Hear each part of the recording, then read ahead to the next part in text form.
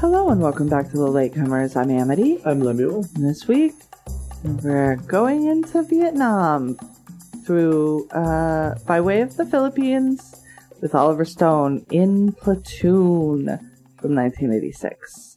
But before we get started, how was your week? I literally asked you this 2 hours ago. Yes, and in those 2 hours, I walked a very, very sweet pit bull. Aw, puppy. What color? You know, though. I don't. Oh, you don't? Okay. I can't tell. For those of you who don't know, I'm colorblind. And so the dog is either kind of bluish, but not very blue, or brown, perhaps green. I don't know. Probably gray. She's probably a gray. I think Stephanie has mentioned that she's gray before. Right.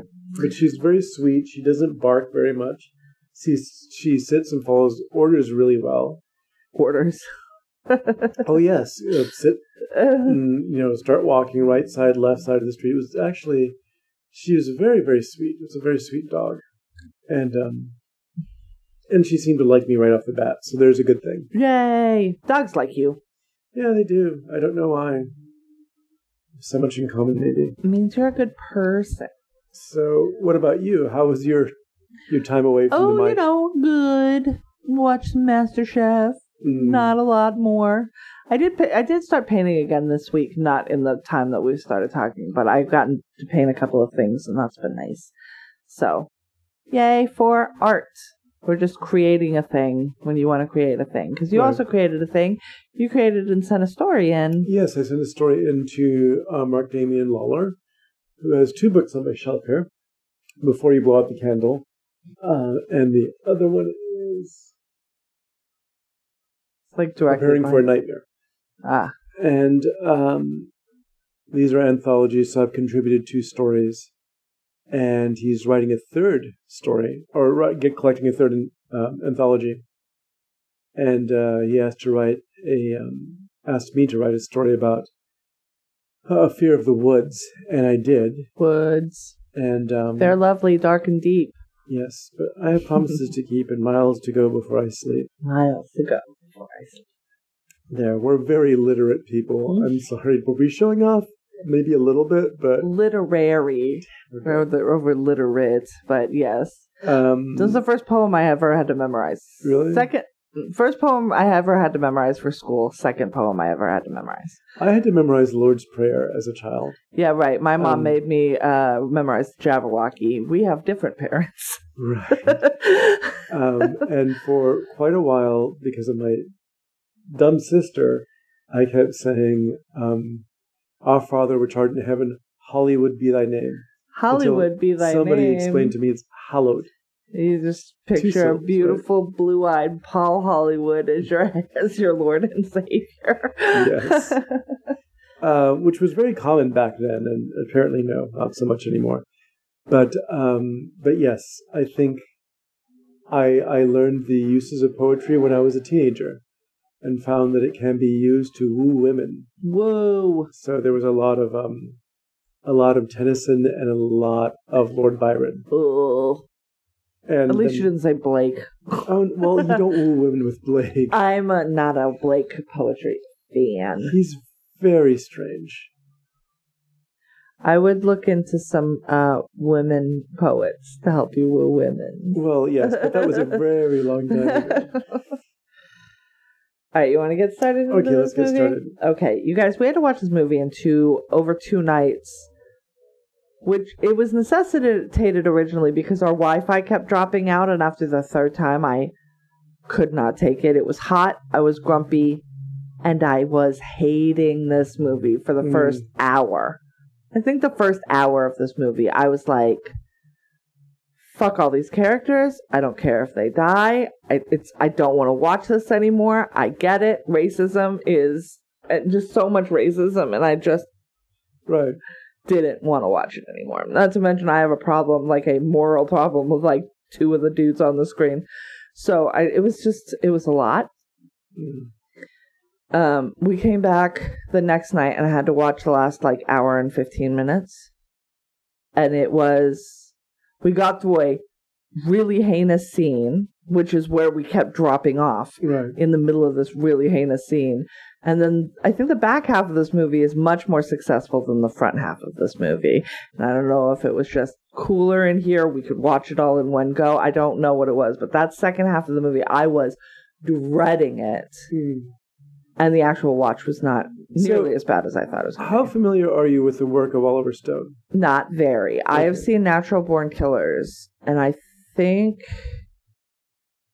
I've seen parts of Born on the 4th of July. And then I think that's basically it. And I'm not a Charlie Sheen fan. I am not a Johnny Depp fan. I once upon a time was, and now I am no longer. So the two of them being on the screen was... Yeah, my experience of Oliver Stone is actually kind of odd. Okay. He made an attempt at... Well, okay, here's the first thing. You know what movie I like by Oliver Stone? His least favorite, one of the very first ones that he did, which is The Hand. Right. That is the first Oliver Stone movie I ever saw. I saw that movie when I was a kid. Not when it came out, because it came out when I was 1. Yeah. But, like, I was maybe 11 or 12 when I saw it. And I saw the flaws in it, right? It's not a great movie. And he says himself, I am not a horror director. Right. Like, I don't have that timing and those senses in me, which I think is a very astute realization that he had. I love the idea of it. Michael Caine cracks me up in that movie. He's just so arch. He's just like, apparently, dude, calm down. That's kind of when he directed the first film, apparently, that he directed was Seizure. Yes, which I've never... was with some of my favorite horror actors. Martine Beswick. Okay. Was one of my favorite Bond girls, so to speak. And she calls herself that, so I'm not being diminutive in any way. But she was always a second romantic lead or something. She was a little too sexy for mainstream filmmaking. Oh. So she'll be the rival. What the hell is wrong with her? Anyways, yeah. She's the rival to Raquel Welch in 1 Million BC. And she's the, Dr. Jekyll and Sister Hyde, I think that's her big part, where she plays, and it's a Hammer film, and she plays Ralph Bates' female serial killing alter ego. Sister Hyde. Which is very good. It's actually a really fun movie, because that was written by, I think it was the writer for the Avengers, one of the producers for the original Avengers TV show. So he has a really great kind of rhythm he hits with male and female characters. Not Marvel's The Avengers. No, this is the Avengers. Emma Peel's The Avengers. But his film Seizure, I've read Martine Beswick and Jonathan Fried, who was Barnabas Collins in the original Dark Shadows. Okay. And there was a huge rented house where they shot the film, and Jonathan Fried and Martine Beswick tell stories about just locking themselves in the same room and playing checkers, because after the shooting ended, at the end of every day, everyone got really high and was running around the house. Just sort of being a hooligan. And that it was really with The Hand where Michael Caine... Yeah. And this is something I respect about Oliver Stone, as he said. He's willing to admit that was a huge mistake. Yeah, it was not for me. He wanted to, for years, break into filmmaking. And he wrote screenplays, including the screenplay for Platoon. Yes, yeah. Very early on. But that he thought, well, I can't get any money to get a film about Vietnam made. Right, it's too close. So I'm going to do a horror film, because horror films make money on a small budget. And the problem was, he admits he has no idea how to do that kind of material. And it's a very specific thing. If you want to do a crappy horror movie, you can there's hundreds Anybody of them. Can do that, right. But if you want to do a really great horror movie, like what he wanted to do, it needs something else. And he said Michael Caine kept sort of pulling him in the hand and going, I understand what you're trying to say, so let me just do it. And so what he'd need is good actors, a good script, and a great editor. And this is something to that get through our the horror movie roommate talked about, which is Oliver Stone, one of his gifts seems to be casting a movie. Correct. Right. He just chooses the people and then kind of lets them run with it. And this movie has an amazing cast. Platoon does, but he wrote Midnight Express. He wrote Conan the Barbarian. Okay. And Scarface and Year of the Dragon. I remember him directing. I saw Salvador very early on. Okay. And that's with James Woods. Yeah. And I have two Salvadoreñas who are relatives, a brother-in-law and a sister-in-law. Sister-in-law hated that movie because she believed it sort of made them all look really bad. But she goes, it's completely from the... And Roger Ebert talked about this in his review for that film. It's very much kind of like a Hunter S. Thompson white guy goes to a Latin American country. Right, which is really the only story that he can write, because he is a white guy. Wherever he goes, Oliver Stone is a white guy. Right, and he's a white guy who was very much like the character that Charlie Sheen plays in this film. He was a prep school kid. Yeah. Who... Did he volunteer? I'm not sure. I hadn't read that. Okay. But he did then have, after this film, he had a string of successes. Wall Street, Talk Radio, which was a good film, underrated film. Born on the 4th of July, The Doors, JFK, A Natural Born Killers. And then he went on and did a number of movies after that were just very popular and sort of cemented his career. But he's a very odd filmmaker. I remember having for the longest time, a problem with Natural Born Killers, because it seemed almost to me to be a collage of bits and pieces from other films. It feels more like a music video than a film. Well, I didn't understand until much later on what he was trying to do, and then I'm like, okay, I kind of get it. If we're looking at the point of view of these two people who have lived their lives through movies and through television, then yes, they're going to visualize everything they do as a sitcom. Right. And so that explains some of the more like weird tonal shifts. It was just, I think it may be 7 years before its time. Yeah. And I think that was it. It's might like be. There's something that I can look at and go, okay, so he was ahead of his time. So I had a strange relationship with him. As a man, he's a very odd person who has a number of very strange kind of beliefs and all. But as a filmmaker, he really knows how to edit and put together a large amount of material. The fact that he was doing this with this cast of actors that he and the casting director chose together, that says something for, you can see that what later on becomes, I think, his best film, JFK, which is just this enormous and I've amount never of seen material. JFK, and I know that there's it's one of those things that comes up on the show Doug Loves Movies a lot, because everybody's in it. Right. So if you're naming movies with a person in it, you just say JFK if they're of a certain age, and hope, because when I spent downtime on a film set, and 6 Degrees of Kevin Bacon was a new thing. Yeah. JFK connected him with everybody, from Donald Sutherland to even just random people. There's the Kevin Costner and everyone else. It's the same as when you're playing, I think the other game was the Christopher Lee one, where it's like the Three Musketeers connects him to all this whole generation of actors, including Charlton Heston. And kind of link games like that, Right. So, but the film itself doesn't have a lot of plot, it seems.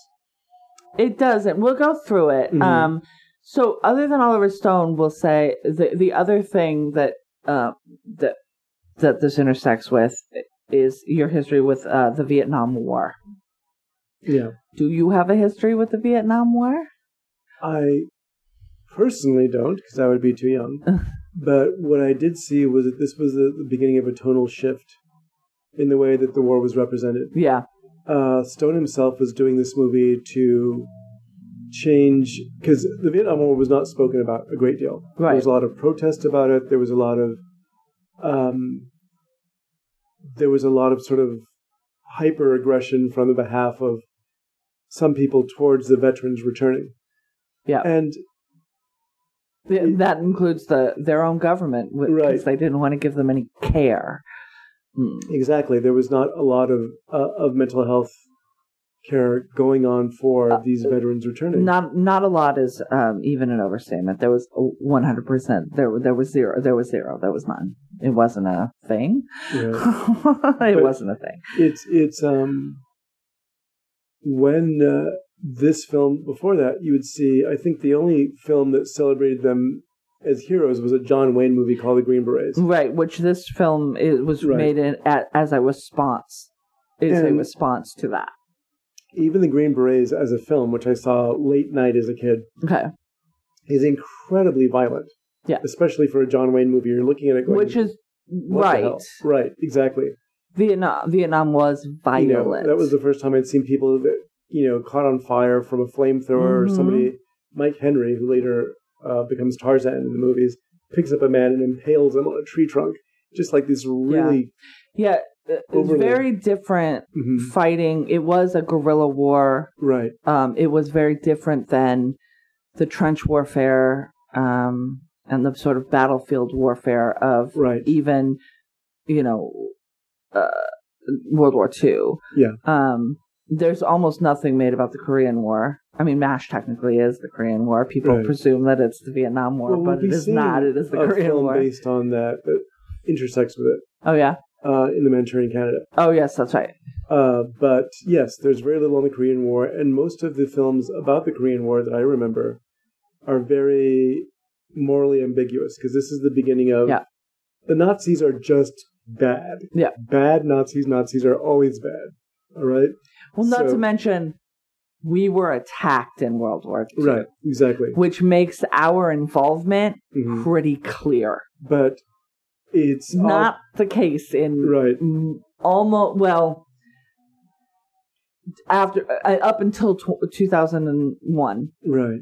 Basically, any other, and they don't even call Vietnam a war anymore because we did lose it. And America can't say she's lost the war. So what has she done? She pulled out of a military conflict, is what she did. She didn't lose a war. There is some validity to that because we probably shouldn't have been there in the first place. Correct. And yet, how many millions of our young men died? And then how many other millions came home and were drug-addicted abusers? Right. I mean, some came back and made full lives and were able to move on with their lives. But I tell you, as the daughter of a Navy veteran, Purple Heart awarded before he was dishonorably discharged, naval veteran of the Vietnam War, is they came back broken. They had no support system. Right. And they passed that brokenness on to their spouses and their children. I worked with a guy, and I won't go into his name. He was a really strange guy. He was when I worked at Holmes Book Company, we had the vets hospital was a few blocks away, and so we'd get vets who'd come in and they'd buy books, a lot of military books and stuff. And there was this guy who would come in, and his whole thing was he was just loud, he was abrasive, he was one of the characters, and even looked like him a little, to a certain extent. He was one of the characters that Robert De Niro is always doing. Like, if you're doing an impersonation of Robert De Niro, you wind up with this guy. He was sort of loud and obnoxious at times, but he was really nice to me for some reason, and we got along really well. And over time, he just began sharing things with me about his experience. And he'd been in Vietnam. He was 18 years old at the time, and he was a spotter for a sniper. And he would just sit there and spill out the most horrible stories you've ever heard. Yeah. And then he had all those experiences. Something the government was like, get back to work. And he came back, and he was in some ways one of the sweeter people you'd ever meet, because he was always constantly volunteering to work with a volunteer fire department. Right. He was always serving veterans on Christmas and Thanksgiving. At the same time, he was really messed up. Yes. He was very messed up. He had what he eventually, after I left working at that bookstore, one of the bosses there saw that he was there all the time and hired him, and then almost immediately fired him because he was hitting on the girls that work there. Oh, and yeah. the idea is spending 18, being at 18 years old, spending your formative years in the jungle, basically. Yeah. He didn't know how to relate to people. He was a person who'd been divorced. And I felt really bad for him a lot of times. I've lost track of wherever he is right now, and God bless him. I hope he's actually gotten some help. But yeah, I remember that before this, you had the Green Berets, you had films where Vietnam veterans were always crazed and they were the villain. Yeah. That was kind of the which is wild. We really villainize our our veterans in a way that is disgusting. And I am anti almost every war that America has fought for the last however long. Mm-hmm. 80 years. But I am pro our military. They are not the ones making terrible choices. They're just the ones that have to pay the price for those terrible choices. Right. So people want to call me anti-military because I'm anti-war, and that is the opposite of the truth, the exact opposite of the truth. If I could reallot our defense budget to, instead of a bunch of new toys that don't fight the wars that we actually have happening in the world right now, and divert it to the VA so that people could get the care that they deserve, especially if it all comes from the stuff we inflicted on them in the name of our wars, I would do that in a heartbeat. Right. Like, we don't need more tanks. That's not what we need. But, yeah, so this movie, going into it, trigger warning, racism, because anytime you have a war movie starring with the point of view being American soldiers. I don't know if it's true of every culture and every group, so I can say it definitively with American soldiers. We train our soldiers to think of that group that they're fighting as less than human so that they can kill them. So it's not natural for people to want to kill other people. Yes, especially because it's not like you did something to me and I am exacting my revenge on you. It is your president, who you've never met, made some choices, and my president, who I've never met, has decided that I have to come here and kill you for those choices, because more often than not, that's exactly what's happened. So yeah, you're a human person to me, so we have to breathe that out. We have to get that out.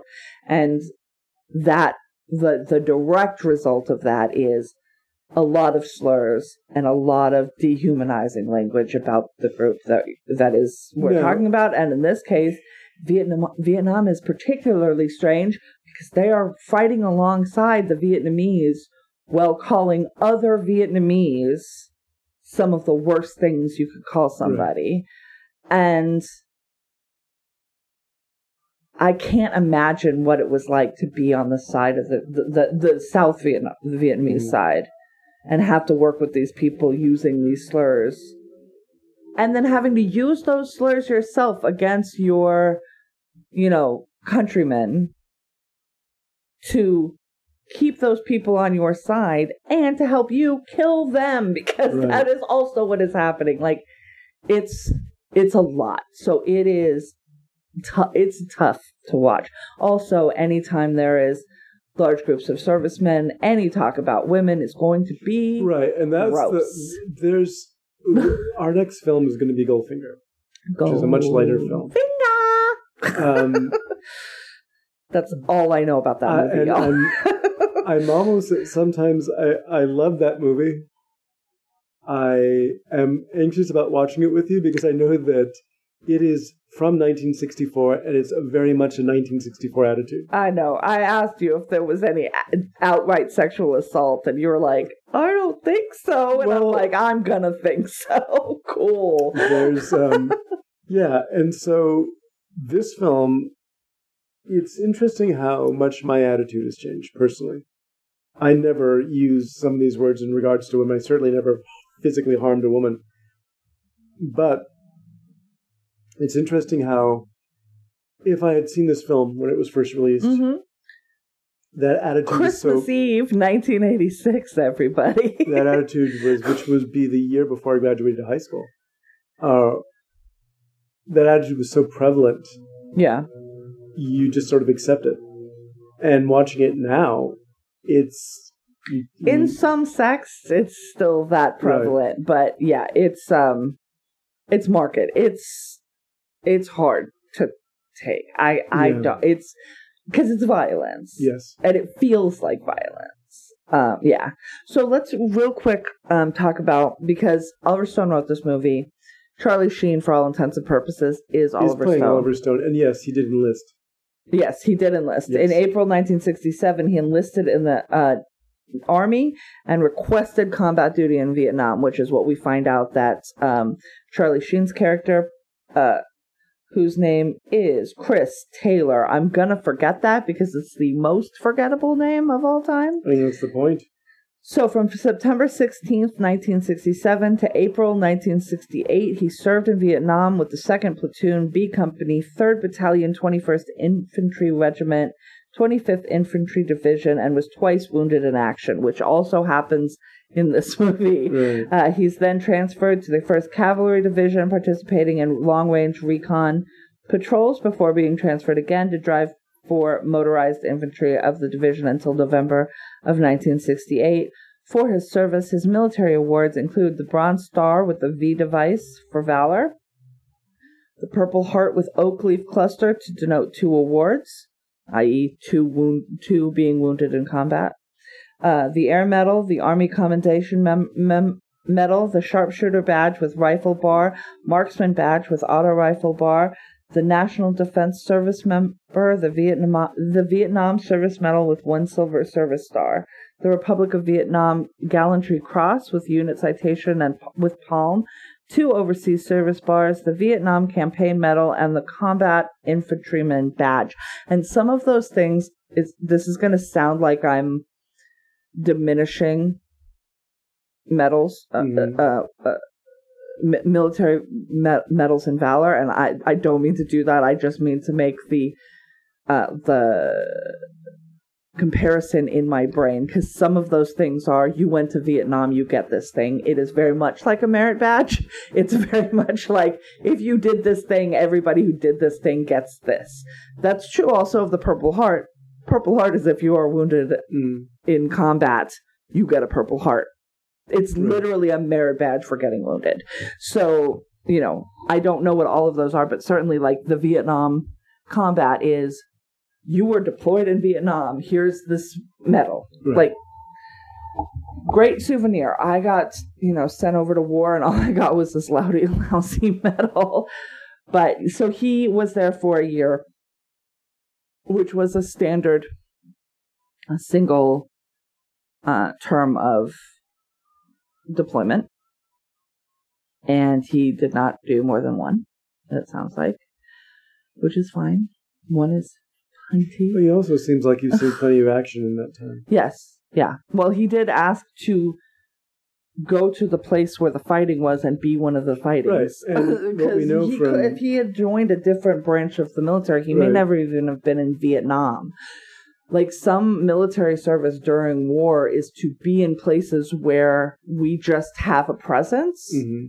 Well, the people who have trained, being that presence, go to the actual war. So that is not what he chose to do. He chose to put himself in the fighting. I don't know if it doesn't say here, and I don't know about his reasoning, but I would guess that it follows along Chris Taylor's reasoning, which is, why should the poor kids be the only ones to do this? Which was actually very noble. It is very noble, and it's not noble in lip service. No. He literally put his ass on the line. Like, he literally did. So that is admirable. Mm-hmm. Especially since they were drafting at that time. That's especially admirable if you are anti-war, generally. Right? Right. Because I'm against this thing and I'm in college are reasons enough to get you out of that. He was in college. He could have just He was accepted at Yale. not. Yeah. So instead, he decided, he would be a body so that just one more poor kid who got drafted didn't end up over there. Now, I don't know when they instituted the draft in Vietnam. I believe it was after this. In fact, I'm going to look it up. 1965, it looks like. So the draft was happening then. The times are weird because, like, my dad was born in 54, and so he was later than that, but he was drafted. So 54, 64, 74. So it would have been 72 when he turned 18, and I believe he was drafted at 18. Like, like he had, and I don't know how it works if, like, your number comes up in the next 6 months and your number comes up. Well, I guess I can't. Yeah, I don't know how it works. And I hope I never do. I hope that we don't reinstitute that. But, okay, so the movie starts with Charlie Sheen getting to war, basically saying, I enlisted, and it fucking sucks here. Like, that's basically how we are introduced. He is assigned to the infantry platoon, 25th Infantry Division. Mm-hmm. They're very near the Cambodian border. Later they say they just cross over and don't realize it. Yeah, sometimes. Later they say it's like 1,000 meters. Mm-hmm. And I'm like, that's like not even a mile. It was 2,000 meters. And I was like, that's like just about a mile. So yeah, they could definitely walk that on a patrol without and cross that border, and nothing changes. The trees look the same. Like, you're not going to know. He is the leader of the platoon that he is a part of. This is the 25th Infantry Division. 25th Infantry is Lieutenant Wolf, a figure you will not see much of. That's Mark Moses, who was the husband. No, was he Terry Hatcher's husband in Desperate Housewives? I don't know. I've never seen him only as an older man. Oh, okay. I've never seen Desperate Housewives. There he is. And again, there's a lot of that in this film. Yeah, he is he is also clearly a person who was put in charge because he went to officer school, right? Like, he doesn't know what he is doing. He's very young. He does not get along with the two sergeants in the platoon, who are basically running the place, right? So those two sergeants are Sergeant Barnes, Staff Sergeant Barnes. Mm-hmm.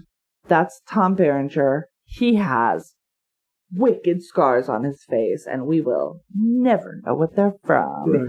And Sergeant Elias, which I thought was his last name, but might be his first name. He's just Sergeant Elias. And that's Willem Dafoe, the youngest one I've ever have seen.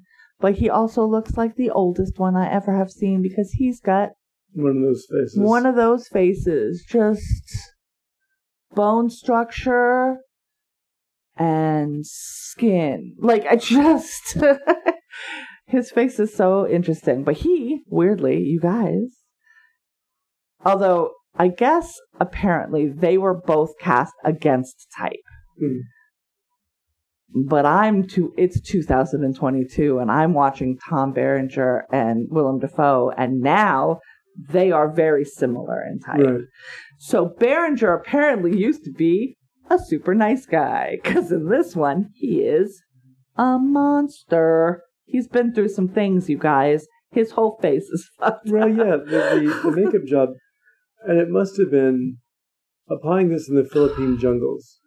Hot, sweaty. I don't know how. You can tell in the dark they don't put as much of the prosthetic scarring on his face. They just don't. He does not have as many scars at night as he does during the day, because they're like, you're not going to see it anyway. We're not doing this. But the point of the film seems to be that, and Oliver Stone's script makes it very explicit later in the film, is that these are the two people, these two sergeants, who are both of equal rank, right? So there's no sort of issue between the two of them. they are fighting for. They're like the devil and the angel on Charlie Taylor's shoulders. Yes. And although that indicates that Barnes would give a fuck about Charlie Sheen's character at all, and I do not think that is the I don't think he does. I think when we first see Charlie or Chris Taylor come in, Charlie Sheen's character come into this scene, it's almost like he's entering a prison. Oh yeah, and they're yelling fish or something. It's how long is he going to last? They are, yes, and it's you see it kind of through the film as they lose people to death. Right. Then new people who are fresh off the fucking boat are coming in. So it is this sort of constant cycle in this platoon of people who have no idea what they're doing. And I'd almost prefer to read this as a book than watch it as a movie, which is a little bit insane. Mm-hmm. I liked the voiceover, which is definitely just Oliver Stone writing about Vietnam. And right. It is good. It's good writing. And it is, I think, my favorite parts of it. When he talks about things like, I forgot what was the exact thing. Oh, he's like, I don't know what I'm doing, and nobody will tell me what I'm doing. All they'll do is yell at me that I'm not doing right. And he's just like, I don't want to be fucking up, but I literally have no idea. Nobody has told me what the I'm supposed to be doing. I am in the jungle. There is explosions going on everywhere, and I don't know. I don't know which direction I'm supposed to go. I don't know how much water I'm supposed to drink. I don't know fucking anything. That's when nobody tells me anything. These two particular sergeants are the ones guiding it. Well, yes. He is with Lieutenant Barnes Wolf, to start with. Right. Lieutenant Wolf doesn't. He's clueless. He's clueless, and he understands that, which I do appreciate. He does try and sort of put his foot down later, but he makes such a ridiculous blunder that he's sort of sidelined. Yeah. But Elias still sees the humanity of the people around him, both the soldiers he's fighting with and the soldiers he's fighting against. I'd also like to add, as we find out, Elias is a pothead. Yes. And Barnes is a drinker. Yeah. And we find that out later, and especially when Chris hangs out with the potheads, and at first he's terrified. Because you know who else is a pothead? All the black guys in the platoon. And including Keith David. Forrest Whitaker, Keith David, Francesco Quinn. And Reggie Johnson. Yeah. Who was the one who I was like, you look like if Taye Diggs and Anthony Mackie had a baby, but it was like before either of them were born. Like, because but he's older than both of them. Elias hangs out with the black soldiers. Barnes hangs out predominantly with the white soldiers, which include Johnny Depp's character and a really creepy Kevin Dillon.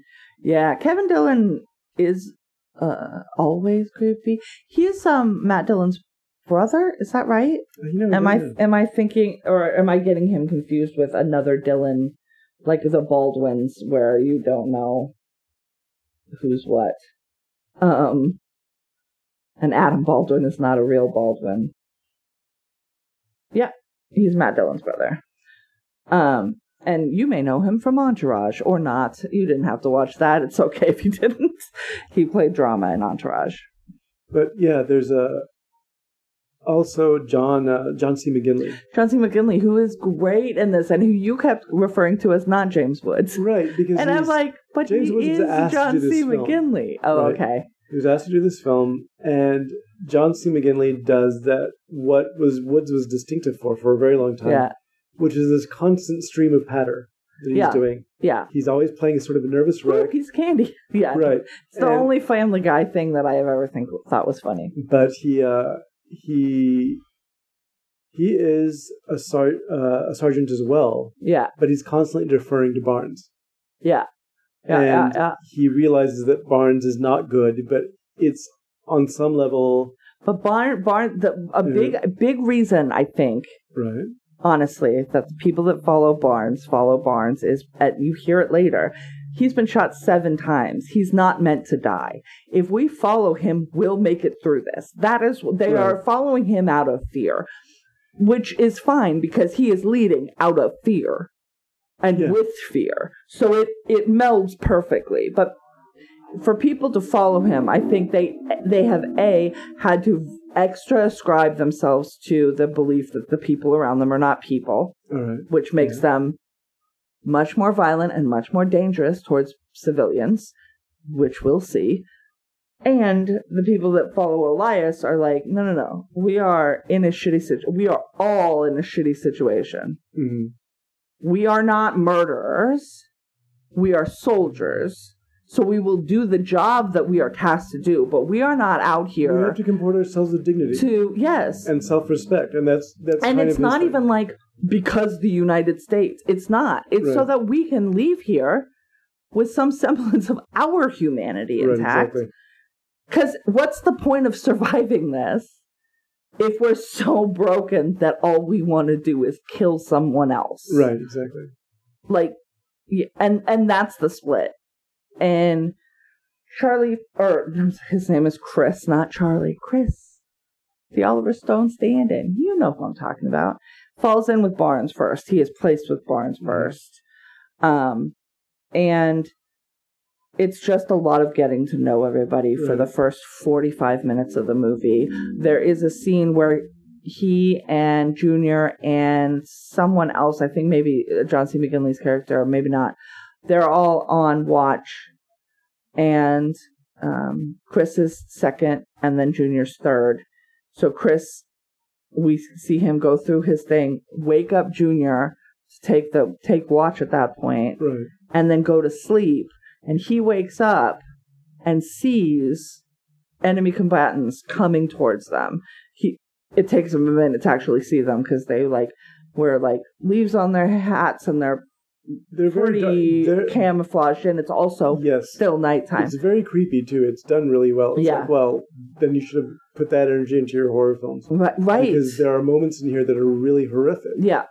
And he looks over and sees that Junior is asleep, but he does not do the thing he should do. He's frozen.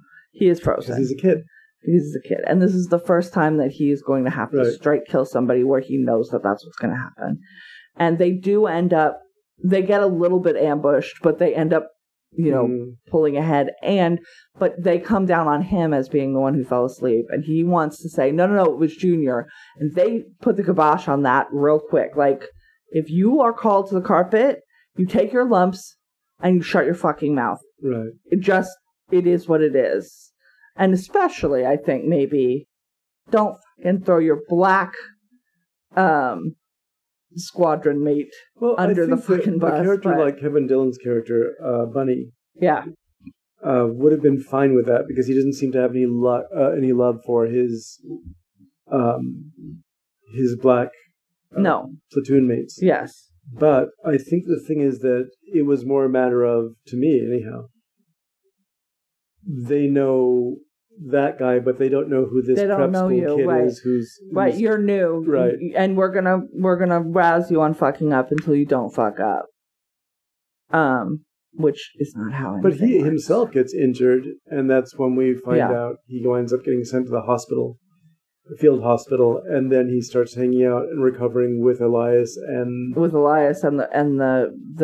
more chill group, which. We hear the music that both of them listen to. Like, you want to be with Elias, right? 100%.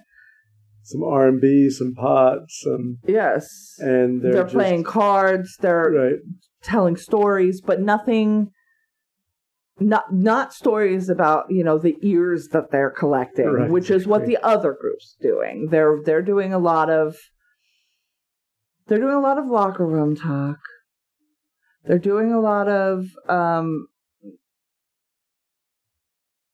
slurs against the natives so that they can get themselves hyped up. Right. They're doing a lot of alpha male And see, that plays into masculinity the next, stuff. probably the worst scene in the film. And then the worst scene, that's which is the scene we had to break for. Right. It's about 45 minutes into the movie, and I had already said, look, I don't give a fuck about any of these people. They can all die and not come back and destroy families, as far as I'm concerned. Like, I was over it. I was really having a rough time. And then this scene doesn't make it better. After being ambushed, they go to it's about a mile away. Right. They go to a village. They find that one of their men who had disappeared. On the way to that village, they do come across one of their men who had gone AWOL. And he has been strung up. He is tied to a rock and looks like eviscerated. Yeah. It's a bad scene. And that elicits a lot of rage. That elicits a lot of rage. Specifically in Barnes's group. Right. And they go to the village and they're going sort of house to house to see if there's NVC, or NVA, I guess, North Vietnamese Army is the right term, like the non-racist term that I'm going to try and go ahead and stick with. And at one point they come across he's like mentally delayed, right? He's mentally delayed, and he also has one leg. Okay. And so he doesn't respond to them appropriately, because he's developmentally delayed, and his mom is begging them. They don't have a translator at this point. There's one person in this platoon that seems to speak Vietnamese, and that is Johnny Depp's character. We'll see him at the end of this. But for right now, they are just up in looks like a small hut, screaming at these people. Right, and this is... well, they're clearly begging. Right. They say they don't know anything, but they are hyping each other up. They're hyping themselves up. Mm-hmm. They get to a point where they say to Charlie Sheen's character, they're taunting you, he's taunting you, at which point he starts firing his weapon at this This is Bunny. This is Kevin Dillon's character. Yes. He's in the hut with Sergeant O'Neill, who's John C. McGinley, and Charlie Sheen, and they're all really upset. Isn't Whitaker there? Isn't Forrest Whitaker's character not in that there? No, not there? Okay. But they are really upset because this member of their platoon just got strung up and killed, and he was pulled out of the crowd. Now, mind you, at the same time, Sergeant Elias is still out looking for this guy. He is. Oh, he is. Okay. Which is why he doesn't come in till later. That's right. And why this happens. But when Sergeant Barnes giving them free rein to do whatever. Yeah, literally whatever. Chris you hear them going, we should burn every place down. Right. We should, his team, and especially Kevin Dillon, because he is probably the second most violent. He's the most blatantly violent, because Behringer's character, Sergeant Barnes' character, he's very quiet. Right. Most of the time, he doesn't say a lot. He just has those scars and doesn't respond the way that one might hope one would respond to a lot of stimulus. So, they're hyping up. They're like, he's laughing at you, and that gets Chris to fire his weapon at this young man's feet. Right. Repeatedly, for a long time. At which point, when he stops, I think he and John C. McGinley are like, we're going to leave these people right. And there's a good Charlie Sheen, who was 17 when they started filming this. He's so young. To his credit, he gives a really good moment when he seems to come to his senses and go, what am I doing? What the fuck am I doing? Yeah. Right. And John C. McGinley's character is looking at both Matt Dillon and Charlie Sheen. Kevin Dillon, yeah. Kevin Dillon, sorry. Is it? He's looking at both of them, trying to gauge what he's going to do. And he's in charge, ostensibly. Right, he's the sergeant. Yeah. And these people are beneath him, but he's still, he's not going to get in the way of Bunny. Yeah. Which is very ironic that he had this sort of silly kind of goofy name. Silly goofy name. Yeah, but I don't remember what happens. Well, what happens is that Chris decides, like, we're not doing this, right. I can't do this. Right. He's leaving. The mother of this developmentally delayed young man is screaming at them all. Yeah. And then Bunny gets the butt of his rifle, knocks the guy down, and literally kills him. Splits his head open. And starts laughing about, did you see that? Did you see how his head came open? And she's screaming. Right. And they're getting, both Chris and Sergeant O'Neill are getting, like, blood flung in their faces. And when she screams, Bunny shoots her. In the face. Yeah, he shoots her in the head. And so they've killed 2 people. Right. Or rather, Bunny's killed 2 people. The 3 of them have killed 2 people. They were in a hut together. All the army knows, because this is the thing. This is what ends up being like the issue for the rest of the movie, is somebody in that hut killed those 2 people. They didn't kill themselves. Right. So what happened? Right. And so they're coming out. The Johnny Depp is doing some translation. You don't see him a whole lot in this movie. And Barnes is getting real aggro and violent against another member of this community, another civilian. And does he go to shoot them? And that's when Elias comes in and fucking loses his mind. Wailing on each other. Barnes and Elias just get in a fight. Wolf has been with Elias. Mm-hmm. So he comes in and is like, what's going on with you guys? Yeah. But yeah, when he sees those 2 going after each other, he's really of the strange idea that someone like Barnes is going to squash it right there and they'll be cool. Yeah. And that's not going to happen. You can just see Barnes seething because somebody ran up and just laid into him like that. Yeah. But there was no other way of stopping him. Yeah. And they're both equally ranked. There's no... Yeah. And so Wolf, because he is a weak-willed individual, pacifies them both by ordering all the supplies destroyed and the village razed to the ground, and then they leave. And at that point, we see Chris stopping a couple of other of Barnes's sort of acolytes from raping 2 children. We don't see them. We see that they're very young. We see them being pulled away after everybody's up. We don't see actual rape. Yeah. We just see Charlie Sheen's utter contempt at these men's behaviors. Right.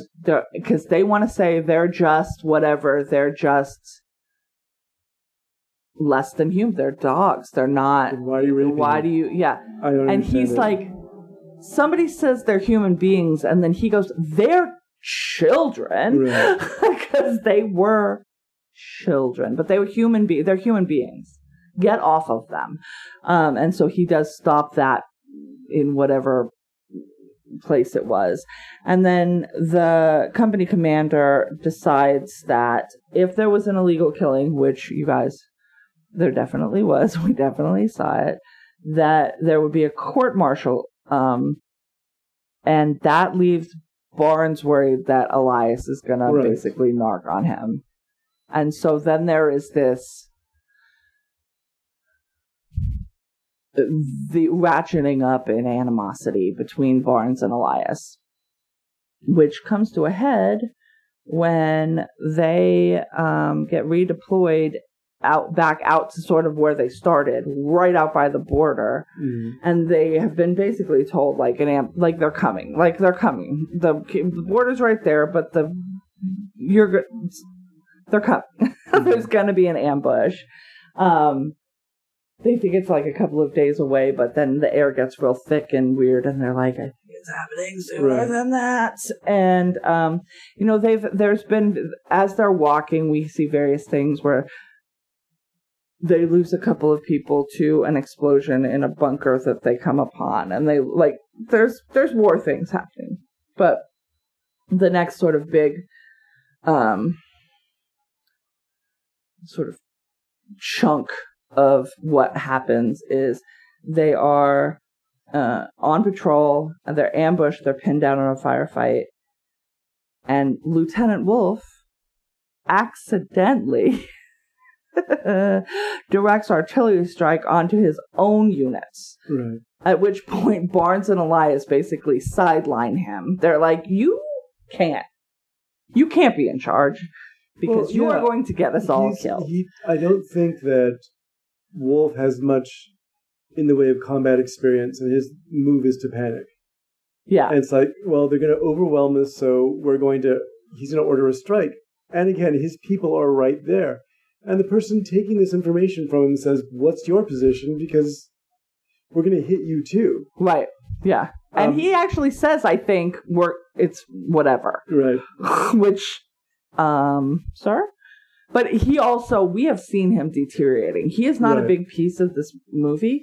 When you see him, he looks worse than the last time you saw him. Right. Every time. Well, because he's also, I think, part of what's in between the beginning and this part of the film is that he's really concerned about being court-martialed because ultimately he's responsible for what the two sergeants He's are doing. concerned about that, but he knows that he's not the one. And yet he's the one. He's out here. He can't go away. He's in it now. Like, he's trapped. And up to his neck. Yeah, up as to Gregory his neck. Peck would say. And then Elias takes Taylor, so Charlie Sheen, and two more people to intercept flanking enemy troops. And Barnes orders the rest of the platoon to retreat and goes back to the jungle to bring those four back. Right. Except not, because when he does find Elias, and I was so surprised when this shit happened, he does straight shoot him 3 times in the torso. At this point, they've all separated. Mm-hmm. Everybody is separated. And Barnes went back with the stated intent of bringing the 4 people back that had gone out. Right. So that all of the platoon will now be retreating together. But what he does do instead is find Elias and shoot him 3 times in the chest. At which point he drops, and then he takes what looks like 2 steps and runs into Chris Taylor, so Charlie Sheen, back in the mix, and he's like, "We got to go get Elias." And Barnes says, "I saw him taken down by the NVA." I don't think he says that. He's dead. We got to go. And with that, because they're in a firefight, Charlie Sheen fucking chases him out of it. They follow him out, and they're getting choppered out. Charlie Sheen gets into the back of that chopper. People are asking him about Elias, and he's like, he's dead. But he doesn't even, I don't even think he says that. Because then as they're taking off, he's looking down, and we see Elias tearing ass out of the jungle. He is not dead. Right. He is wounded.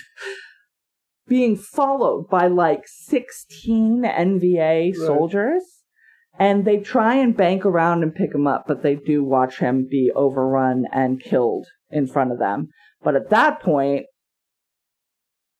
our lead character is like, that motherfucker definitely lied to me. And whether or not he killed him, which, y'all, he did, he is responsible for the death of this man, right? So he doesn't know that he also shot him 3 times in the chest. So it was, so that's not what he's got a problem with. He's got a problem with, you said he was down. Right. We left him behind. And then we watched him be killed. Like, the fuck, dude? And at that point, in the little weed bunker with the little hammock that we had seen Elias on previously, eating a banana, smoking some weed, very wholesome activities. Taylor tries to get everybody to gang up on Barnes and kill him. They're like, we gotta frag him. He killed Elias. Whether or not he killed Elias, he doesn't even know how right he is about the fact that he killed Elias. We've got to take him down. And they're like, he's been shot 7 times. He is not meant to die.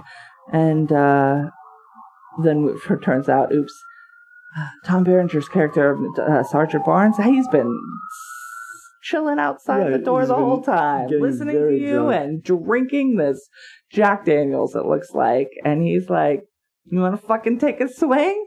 Nobody's here but me and you guys, so if you wanted to right now, y'all could straight kill me. And he's right, there are like 7 dudes in there. Right. And instead of 7 dudes attacking him, only Chris does. Only Chris does. And he does get a couple of good licks in, but then he is promptly put down by a much bigger and stronger man. Who then pulls out a push knife. So it's like he wasn't going to... This is what's interesting about that fight scene is that I don't think he ever intended to fight fair. No. He was not... No, he's going to take as much of you with him as possible. Right. But at this point, Berenger is fine with death, I think. That's what I got from that scene, too. It's like, if one of you guys can kill me, that would be so much better than so living the way that was That's another part of the voiceover that I really liked, where he's like, if you were going to die in Vietnam, you want to die in the first couple of weeks, because it's every day sucks. So if I don't have to do 300 shitty days before I die, that'd be great. If I can get out in like the first 20, if I'm gonna die here anyway. Right. Which, what a heartbreaking thought to have every morning when you wake up. Like, yeah, but come on back and work at a 7-Eleven. It'll be fine. It's good. It's fine. Yeah. It's totally normal. And yeah, pulls out that push dagger and cuts Charlie Sheen's face right below his eye to give him a little bit of the scarring that he has to deal with on a daily basis. Assault your pretty boy, or like, destroy your pretty boy look. And then they go back. They're redeployed. They're in defensive positions. They're in foxholes this time, which is sometimes, not in always. And Chris is in a foxhole with a black soldier named Francis. And that night there's a huge assault by the NVA, and it's a clusterfuck. They're coming from every direction. They're overwhelmed. The command... Like, they're hearing on the radio, they're trying to talk to somebody further up, and we just hear that be the last bastion of that platoon be decimated, and then we hear Vietnamese voices over the thing, so we know that that's fallen. Right. And then we end up seeing them fall. Like, the people in charge were getting, we're falling. Like, that's how far forward the enemy combatants came through. And at the same time, I mean, Chris and some of the others really are fighting for their lives. Yeah. Right before this, there's a scene where Keith David's character winds up leaving King. Yes, King. Yeah. And he hit his 100 day or 300. Right. It's a year. It's like your 365th day. You're supposed to be pulled out. A lot of times you aren't, and he'd been waiting. And he was into that year too, and they come up and they're like, "Your number's up, you get to go." And so it was like today, right now, the relationship that was developed between him and Charlie Sheen's character. Yeah. And it makes me think about how much I like Keith David as an actor. Keith David is great. Amazing. He's the black one. Right. David Keith is the white one. Who's also a great actor. Yes, also different. It's crazy. I think they should do a film together. They should play David brothers. Keith and Keith David in. But also, right before this, O'Neill is asking Sergeant Barnes, "Can I get a leave? Can I go to? I want to see my wife. I want to go to Hawaii." Yeah. So you get this sort of run of what everyone's thinking, but they all seem to have this bad feeling about something about to happen. Yep. And then McGinley is like, I'm going to go to Hawaii. Like, they say that I get to go next week or whatever, and I'm fixing to go to Hawaii. He's very excited to get out of here. He doesn't think he's going to make it there, but he's like hoping for it. Yeah. And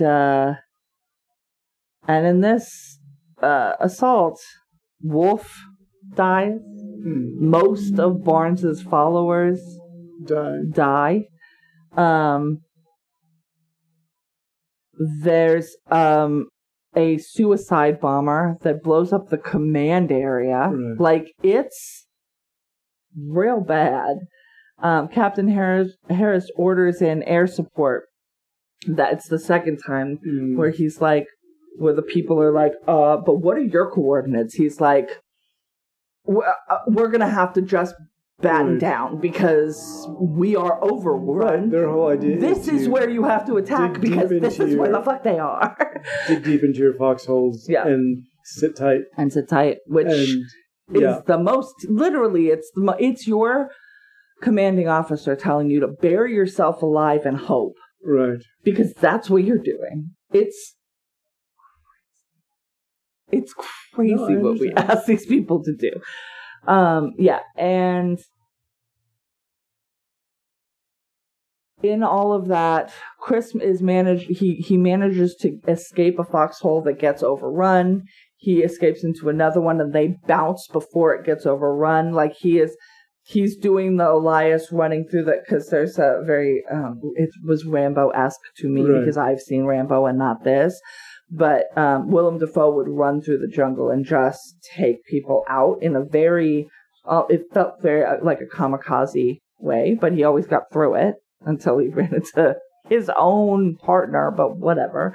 And we see Chris doing that. So really taking the offensive. I mean, of course, it's defensive because it's not like he has a choice. They are all around him. But he runs into Barnes, who has been seriously wounded. And then it's, well, you said you wanted to kill him. Are you gonna? And the answer to that is yup. But mostly because Barnes is definitely going to kill him if he doesn't kill Barnes. Right. Like, I don't know if Barnes had been unarmed, if Chris would have been able to kill him. Barnes is never unarmed. That's true. He's never unarmed. He's always, like I said, he's like, I'm going to get to go. Are you? Take a swing at me. Take a swing at me. Here's my knife. He's got a boot blade and a, like, I guess that might be true. Yeah. Like I said, he's not doing this fairly. I think when he did that, when he went into their space, the pot circle, and challenges them, he's looking to take someone down with him, even if it does kill him. Yeah, that's not entirely true. So what happens is they're about to maybe kill each other, and then there's an airstrike, and then it's a fade to black, and then it's a waking up, and then it's the next morning, and Chris gets up, picks up an enemy rifle, finds Barnes again, who tells him to call a medic, at which point he's like, you want to fucking kill me then? Fucking do it. And that's when he does. So, Then he meets back up with Francis. I missed this. I missed what had happened here. Chris has fucking got bullet wounds in his shoulder. They're black. I want to know what causes the black, and I do think it might just be all of the gunpowder from the air artillery and the dirt being blown up, because their skin is just black. It looks like they've put on war paint, but they haven't. They've just been fighting in this fight all night, and it turns them black. But Francis is unscathed. So he takes a knife and jams it in his leg because he's fucking over it. And he's like, we're going to go to the hospital and it's going to be awesome. And that's both of their second wounds. And since they've been wounded twice, that is your sort of get out of jail free card. If you want, you don't have to. And it sounds like in Stone's own life, he went back and did more after his twice wounding. Well, I think Berenger's character, too, is a guy who just keeps going back.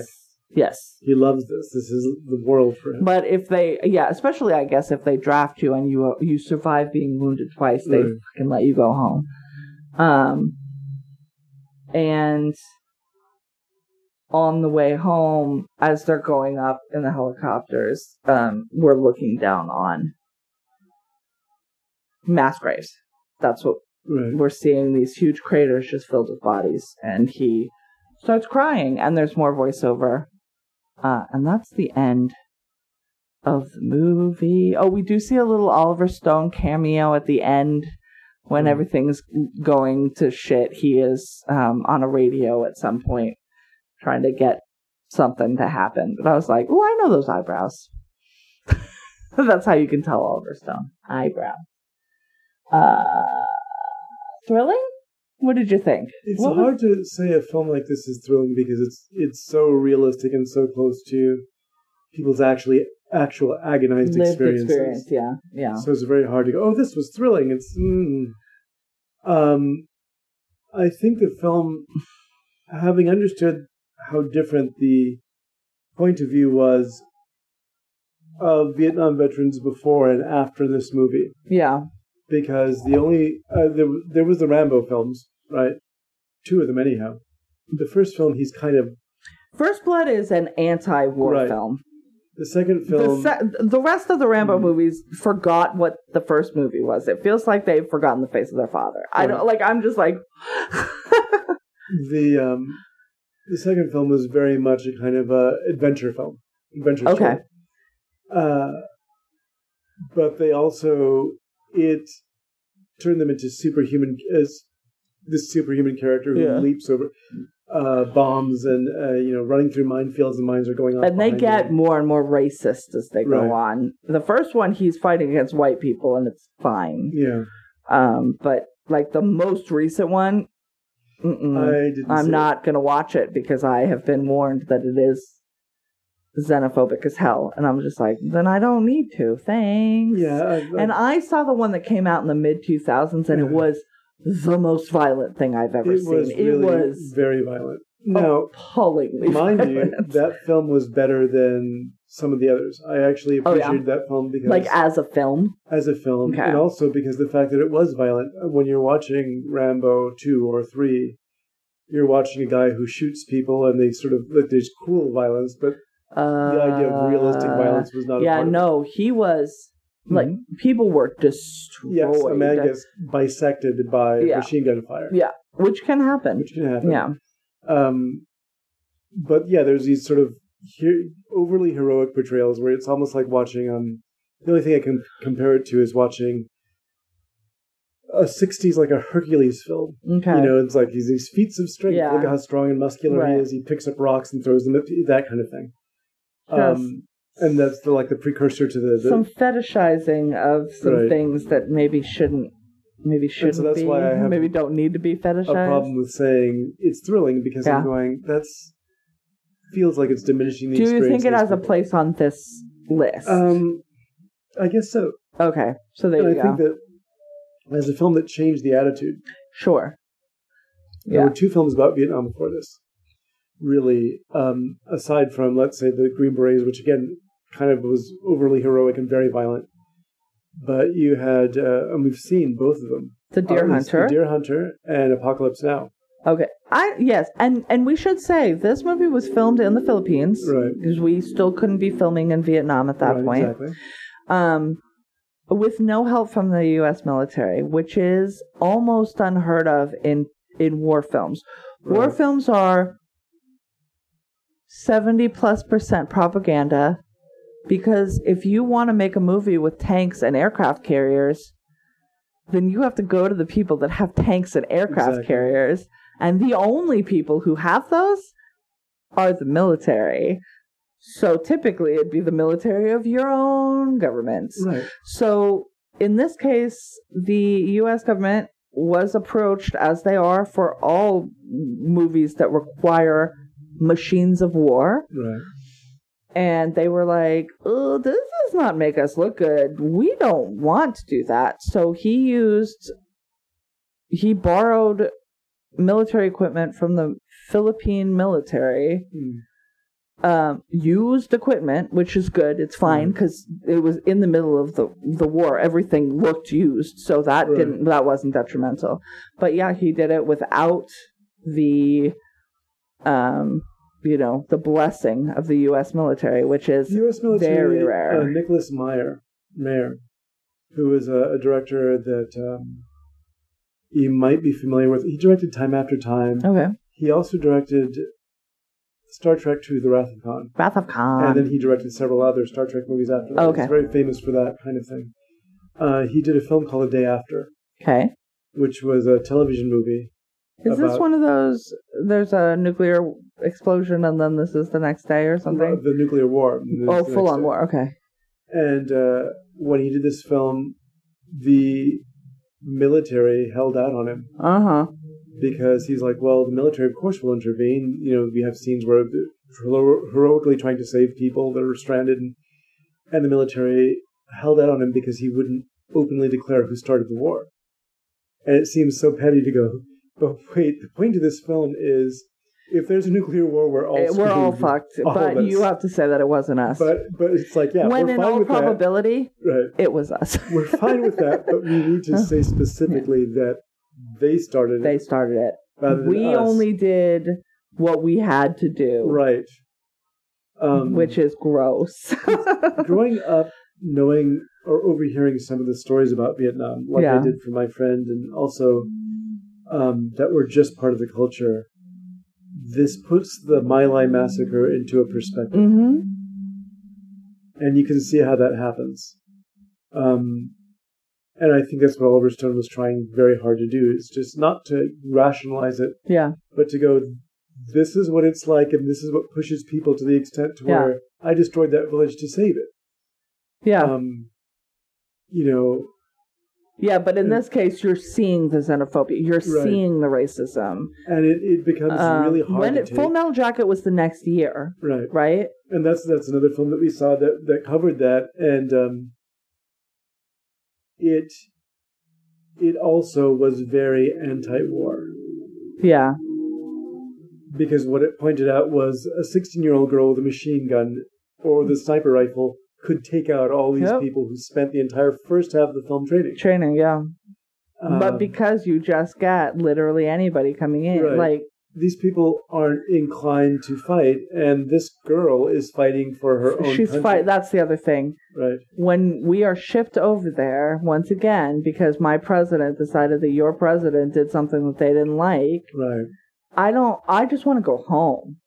Yeah, I'm not here for glory. Well, some people were, or violence, or whatever. Of course, there are people that fall into that, but for the most part, they just want to do what they can, as little as possible, and go home. Well, I thought this film also foreshadowed The Hurt Locker in a lot of ways, in that it's about a guy, Behringer's character in particular, and Bunny, Sergeant Barnes and Bunny, who become addicted to the idea of violence and warfare. And Bunny was like, this place is awesome. You can do whatever you want. Like, he had real psychopath. He doesn't want to go home. He doesn't want to go home because he realizes this is the place to be. If I go home, I cannot carry out my... I can't do whatever I want. If he stayed at home, this man would be a serial killer. 100%. But when he's out there, it's like I can. In fact, when he goes home, oh no, he dies. But if he was to go home, I think he would become a truck driver, and there would be hundreds of bodies. Right, exactly. On quiet highways across the guy that Michael Rooker played in Henry. Right, just like this quiet, maybe not so quiet because he's kind of a loudmouth. He is. But this guy who just kills people. That's his hobby. Yep. The way that some people take it because he wants to, because that's his right and freedom to do so. Right. He can do whatever he wants, and what he wants to do is murder people. I think I came away from this film with a bigger respect for Stone. Yeah. As a filmmaker. Sure. Especially so early in his career. Right. That he actually, and then of course a bigger respect for him for being that person who actually is. And like I said, I liked the writing, though I think the voiceover was very strong. I think the writing in this movie is very good. And the casting is very good. The casting is amazing. The casting is great. I mean, we get everybody to see in Tony here. Todd. Yes. In here as a young man, and Forrest Whitaker as a young man, and all these other guys. And John C. McGinley, I want to see other stuff that he's done now because... You don't want to watch all of Scrubs? Come on. That's where I know him from first. He's a great comedian, but his facial expressions are pitch perfect. Right. And in this film, it's like you can see the fear in his face when he's trying desperately to find a way to get out of here. And his whole thing is... And he was the one he was going to go on vacation the next week. And now because Barnes and Elias are gone, he's given the platoon. And he's like... You just watch him. He's just like, I'm going to die here. Right. Like, there's no future. Like, you just watch any hope for future just leave his eyes. It's rough. It's really rough. He does a really great performance. He does, yeah. And so does Keith David, who doesn't... Oh, yeah. He's playing a guy who's, in the very beginning, I thought, oh God, how are they going to treat his character? Yes, because the first time you see him, his buddy is mocking the way that he is spelling in his letter to his girl at home. And he takes it so nicely, and he's like, it's all right, she don't read too good either. Right. And so at first you're like, I'm just like, I love this man.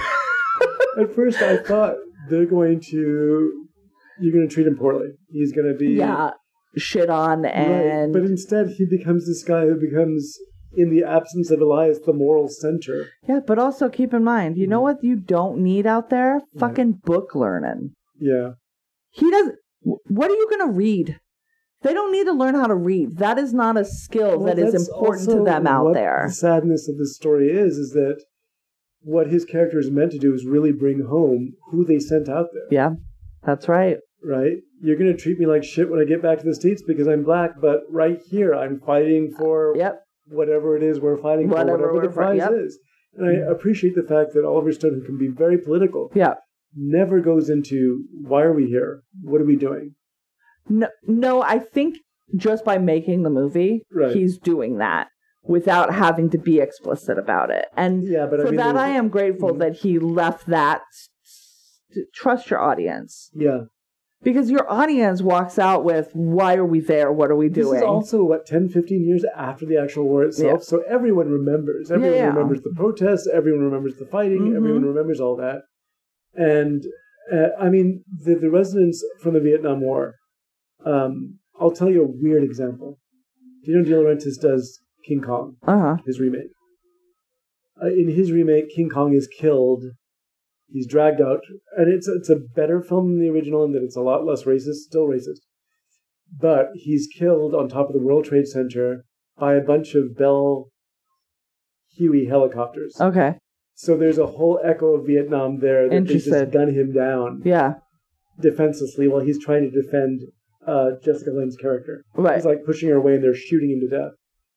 And it's weird how you could make that reference in 1978 or whatever, 77 when that film came out. Yeah. 70s, I can't remember exactly. Real close to the actual it's events. The minute you saw those choppers coming, you're like, oh shit. Yeah. I know what's coming. Because of the film reels and things we were getting back, which was missing from the Afghan war and the Iraqi war. And that, I think, put too much distance between the average American, quote unquote, and the war we were fighting for 20-some years. Yes. And so there's no compassion for all of the people coming back, and there were thousands and thousands and thousands. Yeah. Because we don't realize a war is going on, because we don't go to the movies and see. Right. You have to go to a news network, which most people don't do. You even if you just watch the local news, you're not going to get news on, hey, there's a active war going on with members of your community in it. We were just like, we don't have to think about it, so let's not. Whoops, that's not you guys. Stanley Kubrick, he did a film, Paths of Glory, about the First World War. Yeah.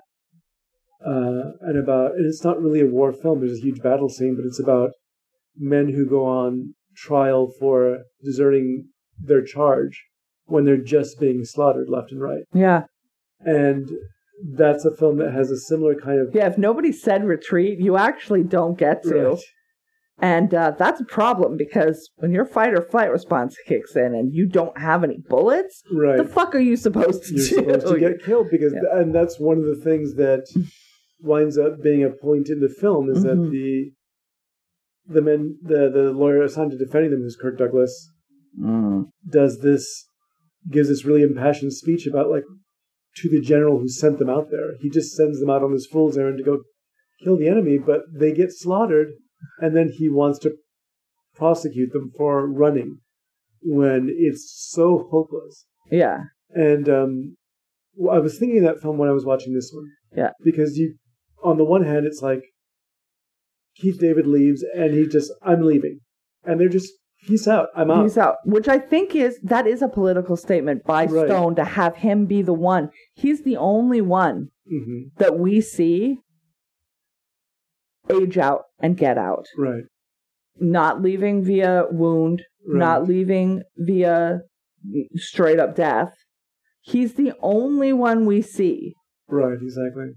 Who, gets to tag out. And we should add also, very briefly, Charlie Sheen is really good in this particular performance. Yeah. He kind of phoned it in with a lot of later performances. But yeah, and then lost his goddamn mind. Right, so we really don't need to... But I wonder if making this movie at the age of 17 might have some reason, right. Well, they also influence on the fact that he lost his goddamn mind when he was 46. Military kind of training for that, including waking them up, not letting them sleep, doing a lot of stuff. I'm saying they all got wounded. He almost fell out of a helicopter. Keith David pulled him back in. Willem Dafoe drank out of a river. Hey, pro tip, bro, don't do that. So he got some sort of parasitic infection. It fucking sucks to make this movie. But at the same time, I think casting Charlie Sheen was a stroke of genius. Yeah. Because his father had made such a huge impression in Apocalypse Now. Yeah. As that absolutely guy. And he looks enough like him. Right. Especially at that age. Yeah, he did. Yeah. Yeah. But anyhow, yes, so thrilling, I'm not sure that I should say that because it sounds kind of diminishing. This is also going into the long list of Vietnam movies that I have enjoyed and will never fucking watch again. Well, The Deer Hunter. We talked about that. That's one of them. That's a film that I wouldn't have rewatched Full Metal Jacket if not for this show. Yeah.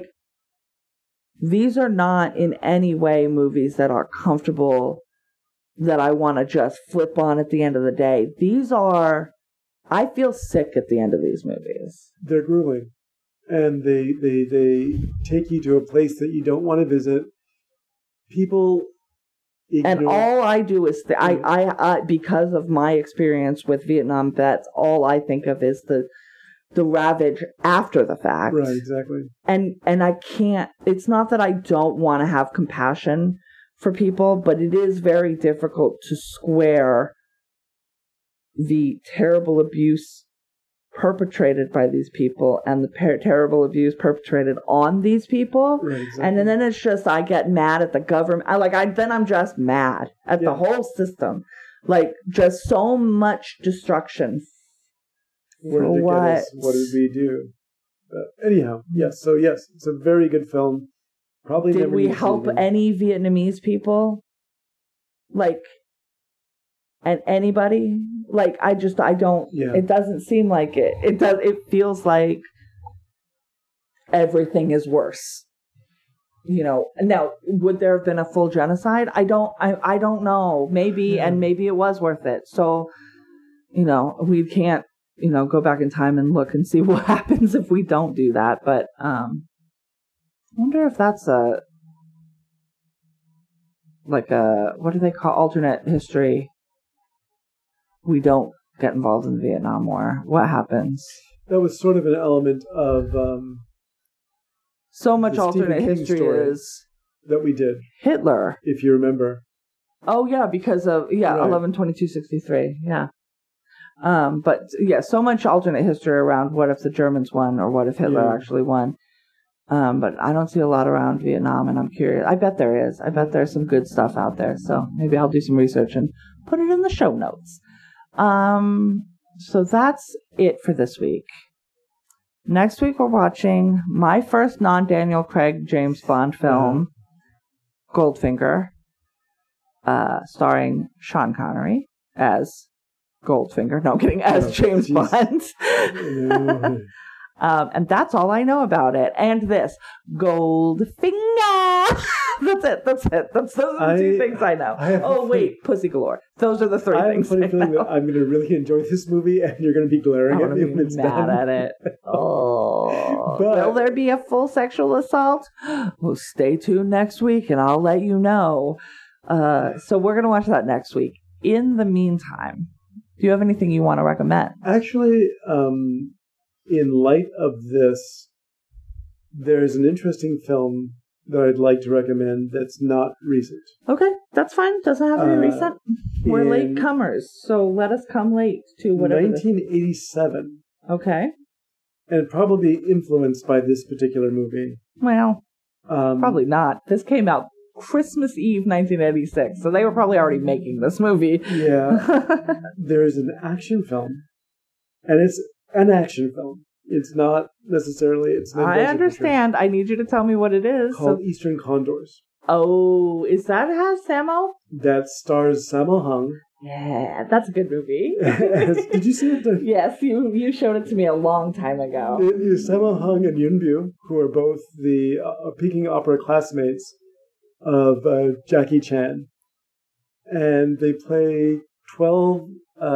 he's a secret agent an agent from Hong Kong who's given a mission by the U.S. military, and it's like the Dirty Dozen in a lot of ways. He gets together 12 operatives to go into Cambodia and blow up a munitions depot that belongs before the Viet Cong can get their hands on it.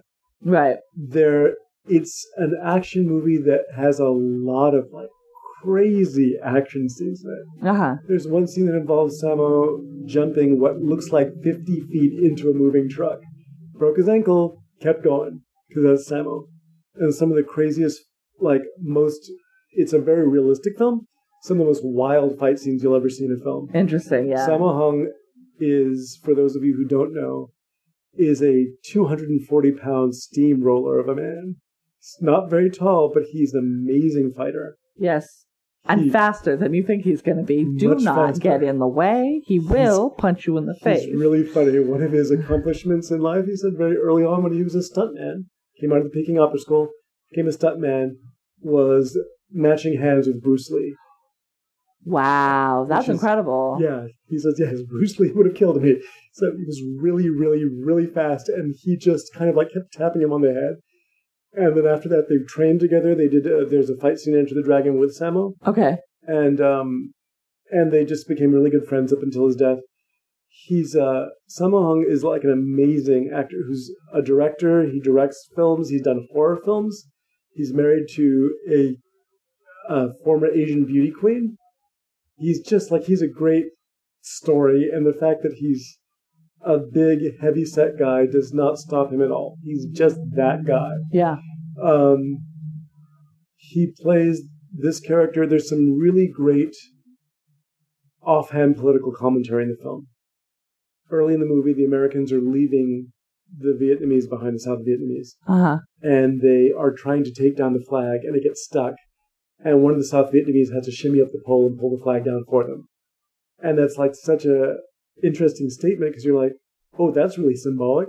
Oh. Again, he doesn't roll over you with it. Yeah. But he's just letting you know, no, you guys left them in the lurch. Yeah. The South Vietnamese were fighting beside you, fighting beside you, fighting beside you. We're comrades in arms.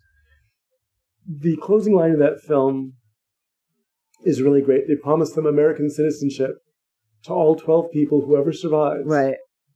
And there's a great exchange with him and Yoon Bu, who's he's it's the Americans' fault. They got us into this. Idiot Americans, fucking Americans, goddamn Americans. And Yoon Bu says, when this is over, where do you think you'll go? And he goes, back to America. It never occurs to him. And it's one of those things where it's you hate it, but you... That feels like America today. Right, you love it at the same time. Yeah, I'm just well, I am an American. Exactly. But right now, I fucking hate America. Right. But that doesn't mean I go somewhere else. It means that I fucking fix America. It's a really exciting movie. That one really is thrilling in a way that feels less like I'm being diminutive to people's issues, because there's a lot of wild fighting in this film.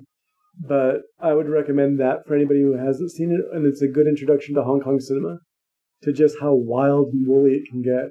Yeah. But at the same time, keeping it at a realistic enough level to where you're oh God, there's a story that the Vietnamese can tell about their heroes too. Yeah. So yeah, that's what I would recommend. Nice. What about you? I don't know. We just recorded 3 hours ago, and now I don't know a new thing to recommend.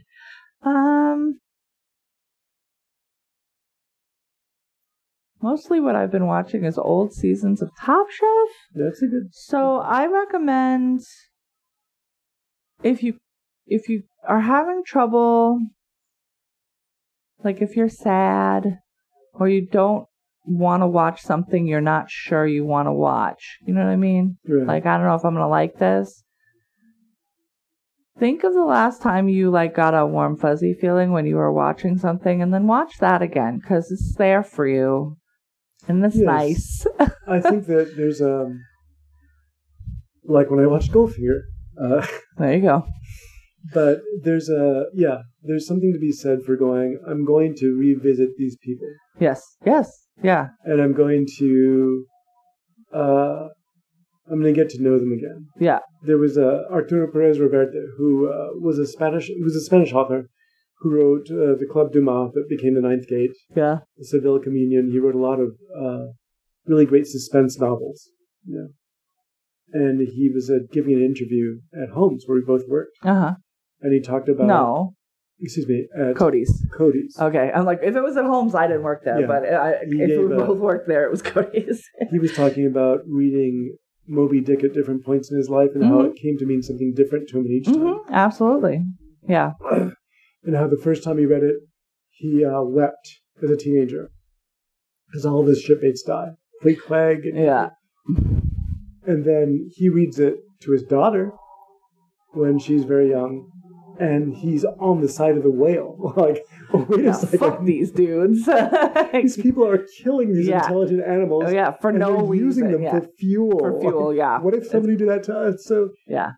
He talked about, that at some point in the future, he's going to readdress the book and see if he can reconcile these two things together. Yeah. And I think that listening to Roger Ebert, who's a wonderful reviewer, or was, talk about La Dolce Vita in the same way.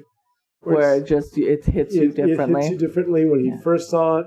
Then when he saw it again, it seemed, when he first saw it, it was just this movie that was so beautiful. Yeah. Then he sees it again and he's sort of cynical because now he's become the cynical reporter that Marcello Mastroianni was playing. And this whole, it's like, oh yes, these people are all full of shit and blah, blah, blah, blah. And then he saw it again and just like, well... But it is fucking spectacular, right? Like... At the same time, this is a masterpiece. But also, Right, exactly. Yeah, that's interesting. It's going to be... when you revisit something, and I revisit mine often. I know you do. Yeah, and I revisit less often, but I do it. Right. But lately, I've just been like that.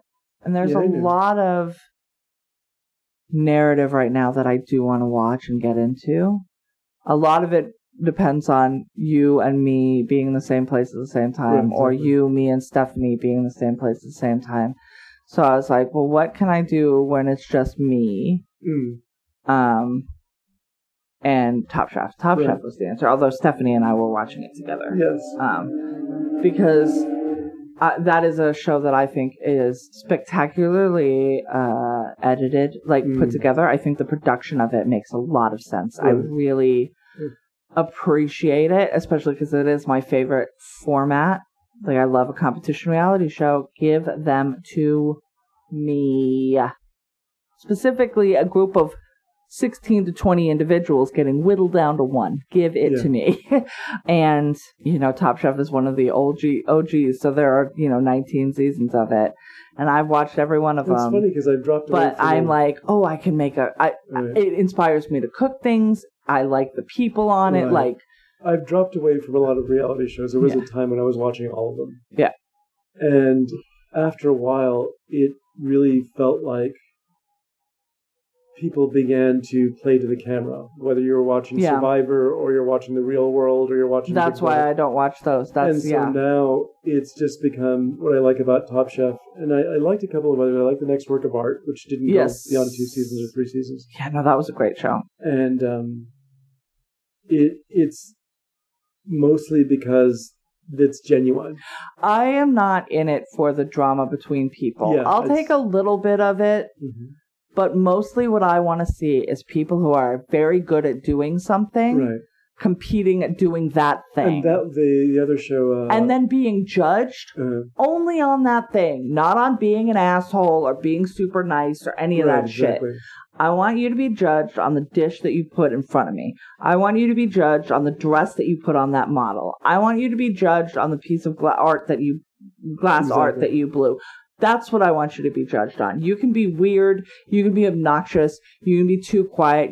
Any of that shit. But I want you to be judged on the thing that you believe that you are good at, that the producers believe that you are good at, and that you are here to perform and do. That is what I want. I want the painting, the baking, the fucking cooking, the jewelry making, the glass blowing, the fucking floral design. Like, give that to me. That is what I want. I want to see people doing beautiful art in whatever format that is. Because you get ideas. It stimulates your interest. It is. It even watching a show like good Lord, Tim Gunn and Heidi Project Runway or Project whatever Runway. Whatever the new one, Making the Cut. Yeah, the new one. That original program was really Project Runway. Yeah. Project Runway was really interesting to me because I'm looking at their process, and when you're watching someone like Mondo Guerra, or Mondo Guerra would be how to pronounce his name. World War.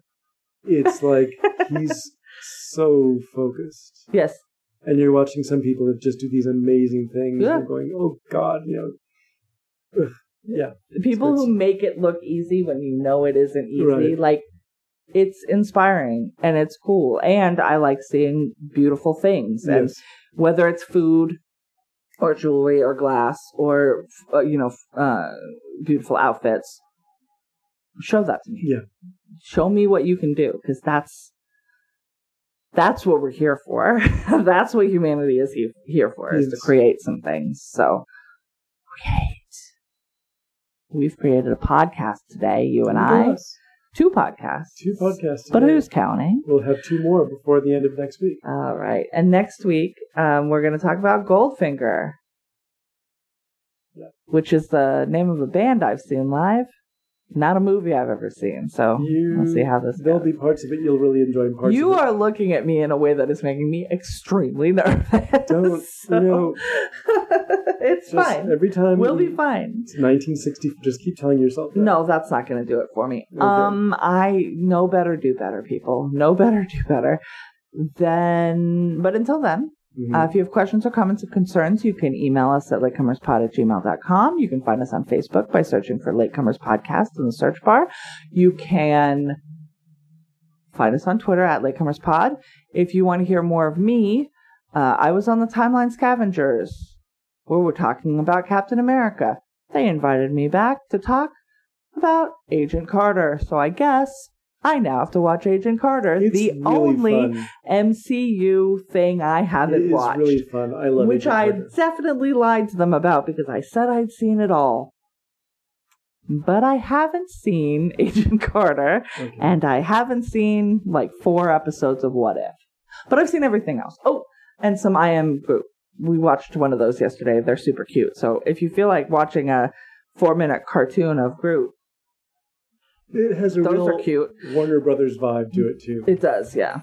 So, okay, that all being said, I would like to remind you to please take your medicine. And we would like to remind you, better late than never.